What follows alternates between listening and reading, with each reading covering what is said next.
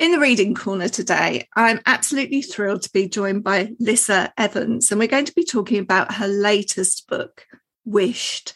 Most listeners will already know Small Change for Stuart, Big Change for Stuart and Wed Wabbit. So we're really thrilled to have a new edition from Lissa. Perhaps you could, in a few sentences, tell us what Wished is all about. Wished is about a brother and sister, Ed and Rue, who over a half-term holiday have to spend the days with a neighbour, Miss Filey, whom they barely know, a rather eccentric, shy woman who lives in a bungalow up the road. And they are all set for the most boring half-term ever in the history of the world. But in that house, they find a number of 50-year-old birthday candles, each of which come with a wish. And that's the basic premise. But who do the candles belong to and why are they there and what are the wishes? When they do first go to Miss Filey's house, the narrator tells us that the house was beyond imagination. Beyond imagination. In fact, actually, the phrase is a deliberate lift. Actually, it's not so much a lift as an homage, because it comes from Susan Cooper's The Dark is Rising. And tomorrow shall be beyond imagination. And it's such a wonderful phrase that I'm afraid I nicked it, but I'm very, very happy to credit it, yes, because it's so wonderful. They do go to Miss Filey's house, and I think we should bring in some of the other characters as well, and maybe also say a little bit more about Ed and Rue, so we get a sense of who they are as characters. Yes, it's quite a compact book. There are 5 characters, in effect. And there's a few parents who dot around that we meet briefly. Basically, Ed is sort of 10 and a half, nearly 11. He's a very sharp, clever, logical boy. He also happens to be in a wheelchair, and he hasn't always been in a wheelchair. And that emerges as the book progresses. We don't learn a lot about it, but he's very conscious that he is not like other kids, but he also is bright enough to forge his own way of being with them. His little sister Rue adores him and also protects him to a certain extent, which again Ed is aware of and quite prickly about. So that's the brother and sister. Then there is their new friend Willard, who happens to live across the wall from Miss Filey's house. Willard has just moved into town with his mum, who, we'll find out in a moment because I'm going to do reading. But Willard is, as we shall find out, very proud of his status as class clown. And Ed, who very much sees himself as a sort of wit and the centre of clever joking, is quite resentful of the fact that Willard's going to be joining his class and doing armpit fart noises as a speciality. Then there's Miss Filey, who's the children regard as extremely old, but who's probably in her mid-60s, and who is shy, who has lived at the end of the road all her life, has been a carer, basically, and is now, for the first time in her life, living on her own and hasn't quite connected with the rest of the world. And then there is Miss Filey's cat, Atlee, who is very old and very smelly. So that's the 5 of them who are very much the centre of the adventure. Just while we're talking about character, I'm going to pick up on the wheelchair aspect and Ed's character, because one of the things that I really appreciated in this story is that he felt like a fully rounded character, and that you were able to pick out the not so nice characteristics. Obviously, there are reasons there, but there can be a tendency to, this character's disabled, we've got to make them nice. They don't have any bad characteristics. Yes, Ed's sharp. I mean, Ed's a sharp person who's probably been made sharper by what he has to deal with. But he's also underneath it a kind person, and he does love his sister. But it's Willard who points out that, he tends to treat his sister as a bit of a slave, and it's Ed who has to pull himself up and realise what he does.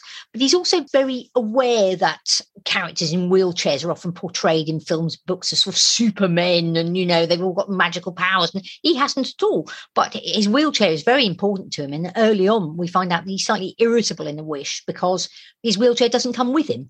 And for the bulk of the book, he wishes quite specifically and deliberately that whatever happens, he will be in his wheelchair, because without it, he's not independent.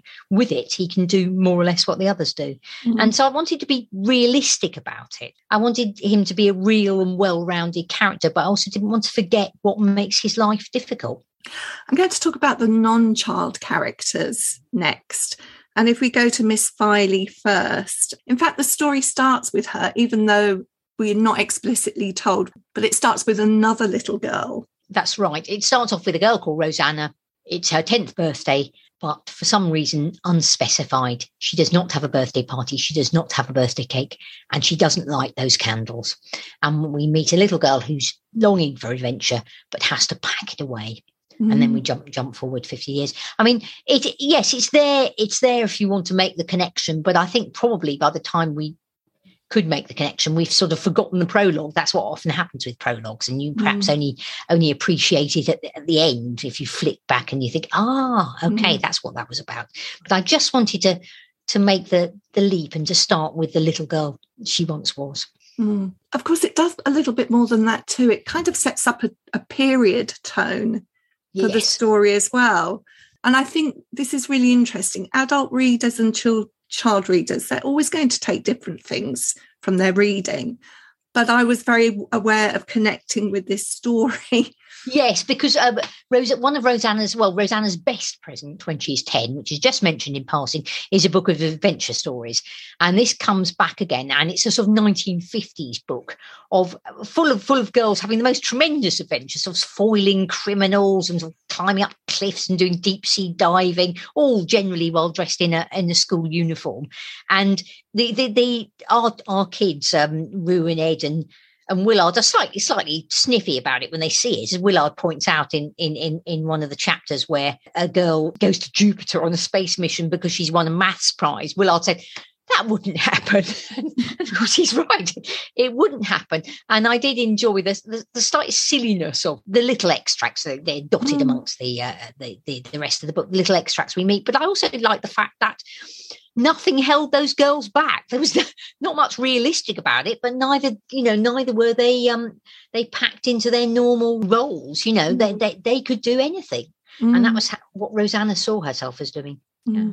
Anyway, I'd like to get into the story a little bit more, and perhaps this would be a good point to have a reading. Yes, we find out in the first chapter that Ed and Rue have to spend half-term days at Miss Filey's house, and when they get there they discover there's no Wi-Fi. In fact, Miss Filey thinks Wi-Fi is a form of biscuit, which she's failed to get them. She's got a television which looks like a washing machine made of wood, and they've just gone to look at the garden while Miss Filey is waiting for the television to warm up, and they hear someone say hi behind them. An extremely short kid of about Ed's age was looking at them over the low garden wall. He had a huge gap between his teeth and was cross-eyed. "Hello," said Rue, trying to sound both friendly and sympathetic. "What's your name?" "Elastico," said the boy. "Sorry?" "Elastico." "It can't be." "Yes, it can, because that is my superpower." And as the boy spoke, he suddenly grew taller, but slightly jerkily, so that it was obvious that he'd actually been on his knees behind the wall. He also uncrossed his eyes and took a small square of dark paper off his front teeth, revealing himself to be completely ordinary looking. "Hi, I'm Willard," he said, grinning. "Did I fool you?" "Slightly," said Ed, unwillingly impressed by the amount of effort that had gone into the introduction. "Do you always do that when you meet new people?" "I've got a range of things," said Willard. "Eye patch, fake sick, spider crawling up my face, that sort of thing." "Why?" asked Rue. "Just, Willard shrugged. "For a laugh. I'm class clown." "What's your names?" "I'm Ed, and this is my sister Rue." "It's Lucy, really," said Rue. "How'd you get Rue from Lucy?" "I couldn't say her name properly when I was little," said Ed, "and it just stuck. Though I do quite like being called Lucy," said Rue. "Is that thing electric?" asked Willard, nodding at the wheelchair. "No." "Why are you in it?" "Hurt my leg," said Ed, briefly and untruthfully. "We've just moved here," said Willard, "the day before yesterday, from Wales." "You don't sound Welsh," said Ed. "I'm not. Before that, we were in Northampton. We're always moving because my mother owns a circus." "Really?" asked Rue, astonished. "No, just kidding. She's a vicar." "Oh. What does your mum do?" asked Willard. "She's a driving instructor. So's our dad. And which school are you at? Meadows Primary, said Ed. That's where I'll be going too, after the holiday. Are you in year 5? Ed nodded. Me too, said Willard. I'm class clown, he said again, as if it was an official title. Ed felt a stir of irritation. Making people laugh was his own speciality, though he tended to do it with sarcasm rather than fake sick. Who's that? Asked Willard, looking past them. What's she holding? Ed and Rue turned to see Miss Filey coming through the French windows with a small gong in her hand. The television is on, she announced, hitting the gong with a drumstick. She's called Miss Filey, said Rue. We're spending the day with her. Can I too? Asked Willard, already slinging a leg over the wall. Said Rue, just as Willard lifted up the other leg and fell heavily into a shrub. He lay on the ground beneath it, eyes shut, mouth open, one hand twitching slightly. We ought to ask her first, said Ed. And shouldn't you check with someone at home? Willard opened his eyes. How did you know I wasn't badly injured? Lucky guess. Willard stood up. I'll just come in for 5 minutes. Hello, Miss Filey, he said, walking straight past her. I'm a friend of Ed and Rue's. Holy cow, he exclaimed, staggering back at the sight of the TV. It's old, said Rue, stating the obvious. It's black and white, said Willard, gazing mesmerised at the screen, where 2 men in suits were standing in a studio. The top half of the picture was stationary, while the bottom half kept jerking around as if the presenters were doing a Charleston. There's lemonade and biscuits, said Miss Filey, placing a tray on a spindly-looking table with a scratched top. I'll try and buy a packet of Wi-Fi for tomorrow. Do make yourself at home, everyone. Thanks very much, said Rue. She watched Ed fiddling with the control buttons which stuck out of the set like biro tops, and then she realised that Miss Filey was lingering next to the door, her smile slightly fixed, as if waiting for something. Thanks very much, she said again, and Miss Filey ducked her head in an awkward nod and left the room. The television turned out only to have 2 channels, and both were covered in fizzy white dots, and the boy soon lost interest. For no particular reason, Willard put 4 biscuits in his mouth at the same time, started to choke, and then accidentally kicked over his lemonade while coughing. Ed threw a cushion on the mess, and Rue looked for something to wipe it up with. There was a cabinet on one side of the room, and she searched through the drawers. There were beautiful tablecloths, as perfect as if they'd just been woven, and embroidered mats, fancy forks, a cake slice with a china handle, and a small tin box with a hinged lid containing a bundle of little silver and white candles. In the bottom drawer, she found a packet of paper napkins, and she opened it and soaked up as much of the lemonade as possible. Where's Willard gone? She asked, suddenly realising that he wasn't in the room. Ed shrugged. He just ran off back into the garden. Maybe he's embarrassed about knocking the drink over.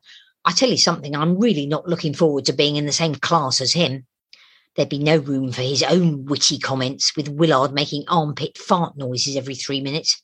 I'm back, said Willard, slightly out of breath, bursting in through the French windows with a plate in one hand. On it was 3/4 of an iced cake, decorated with fizzy fish. It was my birthday yesterday. Mum said we could finish this off. You haven't eaten much of it, said Ed. Well, it was only me and Mum. I don't know anyone here yet, do I? Oh.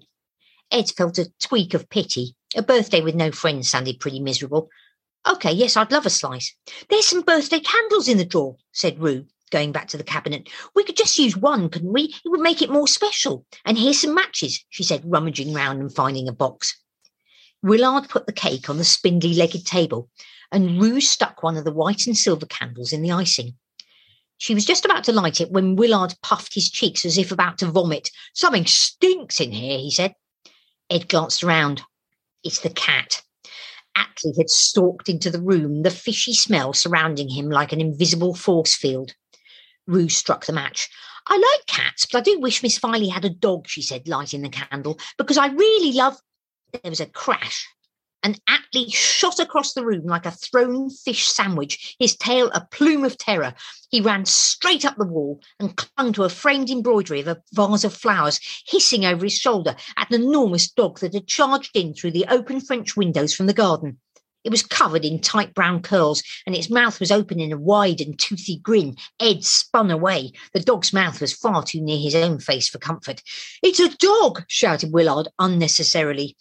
Atlee was making a terrible sing-song yowling, and the dog was up on its hind legs, pawing at the wall just beneath them.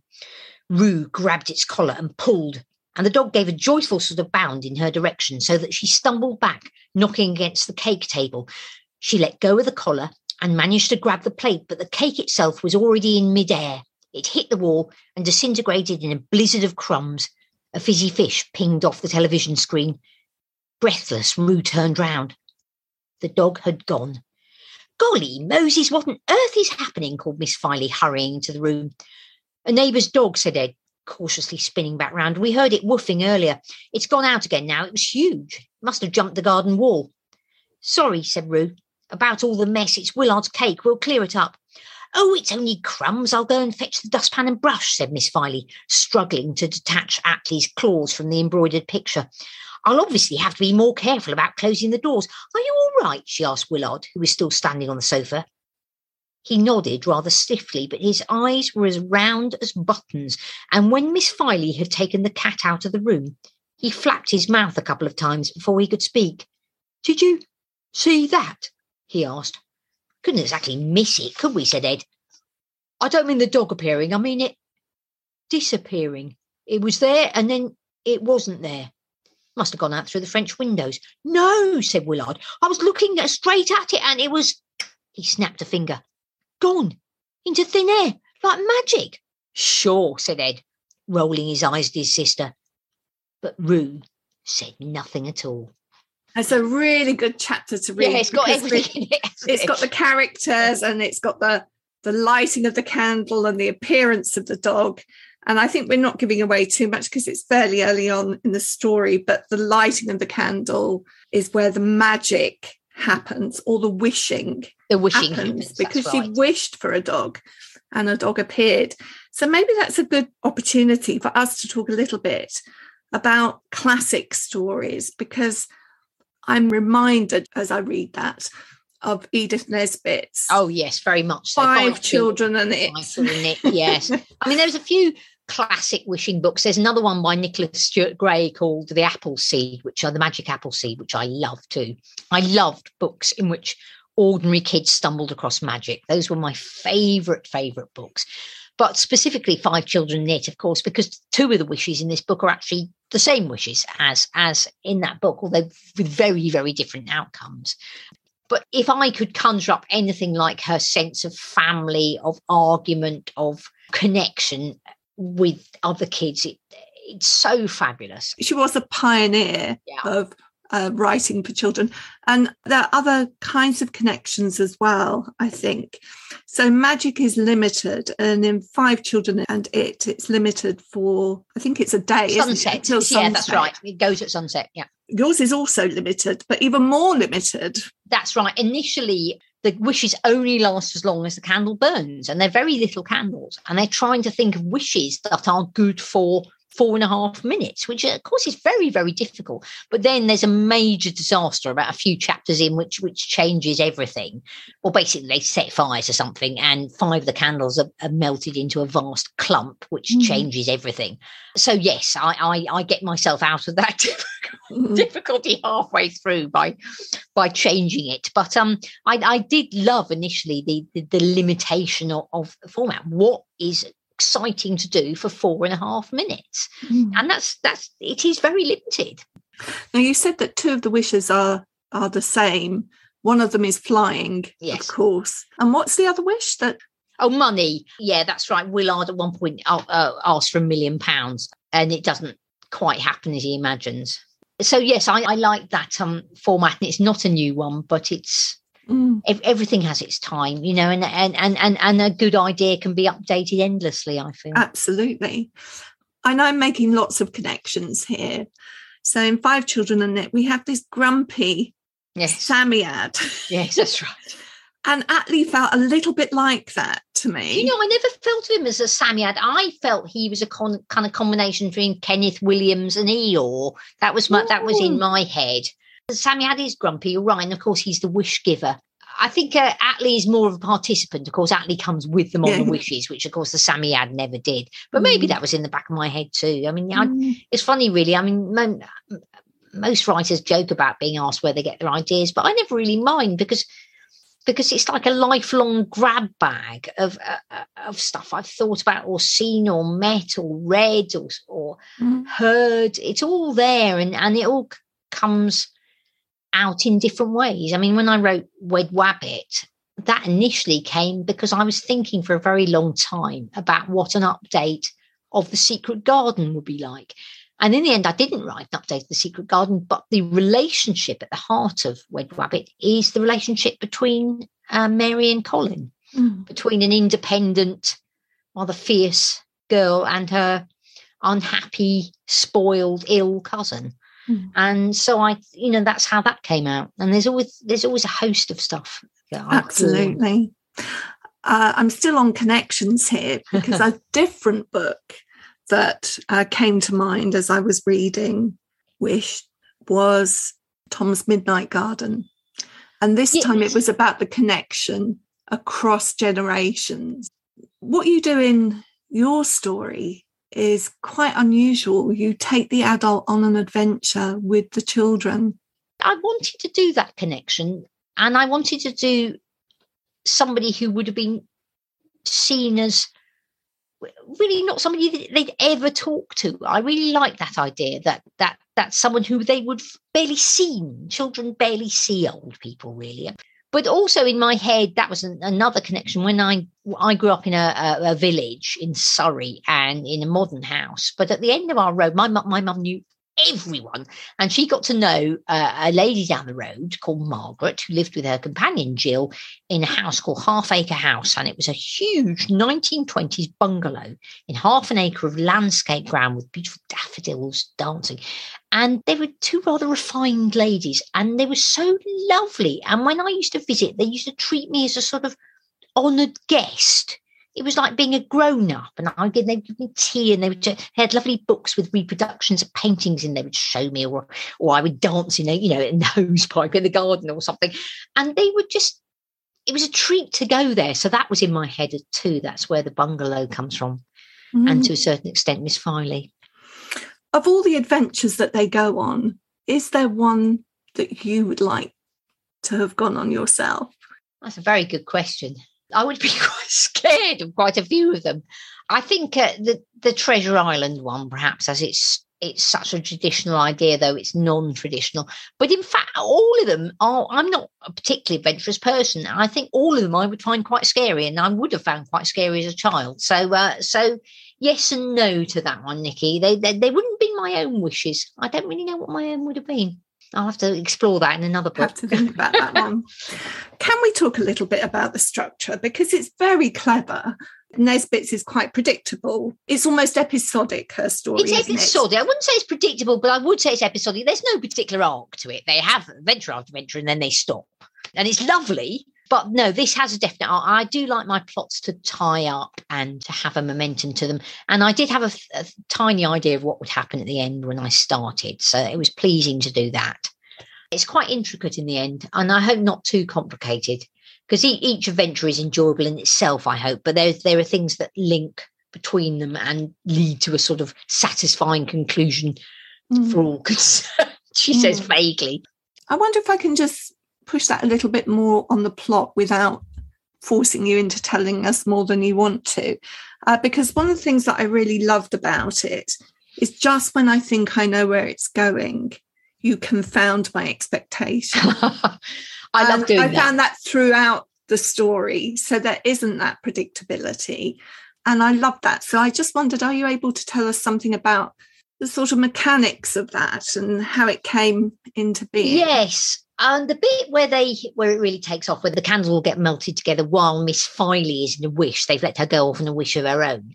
And they are stuck with this great block of molten wax, and their hostess is missing, and they've set fire to the sofa, although they managed to put it out. And I spent such a long time thinking what would happen next, where they would go, when they lit this great block of wax, would they be in some weird landscape? And I could not get there. And almost always when I'm really stuck, the best thing I can do is do the opposite of what I've been pushing to do. And I suddenly thought, what if when they melt them, they don't go anywhere? What if they find they're still in the house? And that was the absolute key to the plot, that all the adventures from then on take place in different rooms in the house, because that's what Miss Farley had imagined when she was a little girl, that each door in her hall would open into another adventure. And that was the key to it. And as we come to the end, there's another twist, and the wishing comes about in a slightly different way. Yes, we got all the rooms go somewhere, and then there is a series of wishes to do with a globe, a spinning globe, which is just farcical largely. And then at the end, there is one little wish left over, and they all choose the same thing. So yes, there's a whole variety. It's every variety of wishing. It's wonderful. It's wonderful. They have learned a lot about wishing by the time they get to the end. They've learned to think it through and not be careless with their wishing, which of course is the same as Nesbit again. Be careful what you wish for. Yes. And be careful how you wish it. And Ed is ahead of the game now. He's a precise planner. So it's him who works out what they need to do. There is magic of a kind in this story, but it seems to me that the magic is as much to do with reading as it is to do with wand waving, as though the reading itself and this adventure book, which is quite core to it, that we all have that magic at our fingertips, really. For me, I suppose we've only got one lifetime, and we've only got one pair of eyes and one pair of ears. And what's the best way of enriching your life and giving you dozens and thousands of viewpoints and adventures? It's by being carried away by other people's. And that, for me, it means that nothing is just itself. You can draw comparisons, you can use analogies, you can see things through other people's eyes, that everything is connected. The more you read, the more enriching every experience is. Perfectly wonderful, and a really good point for us to finish on. And I think that one of the things that makes your writing stand out is that it does read like those classic stories, that they invite you in and you feel at ease with the reading very quickly.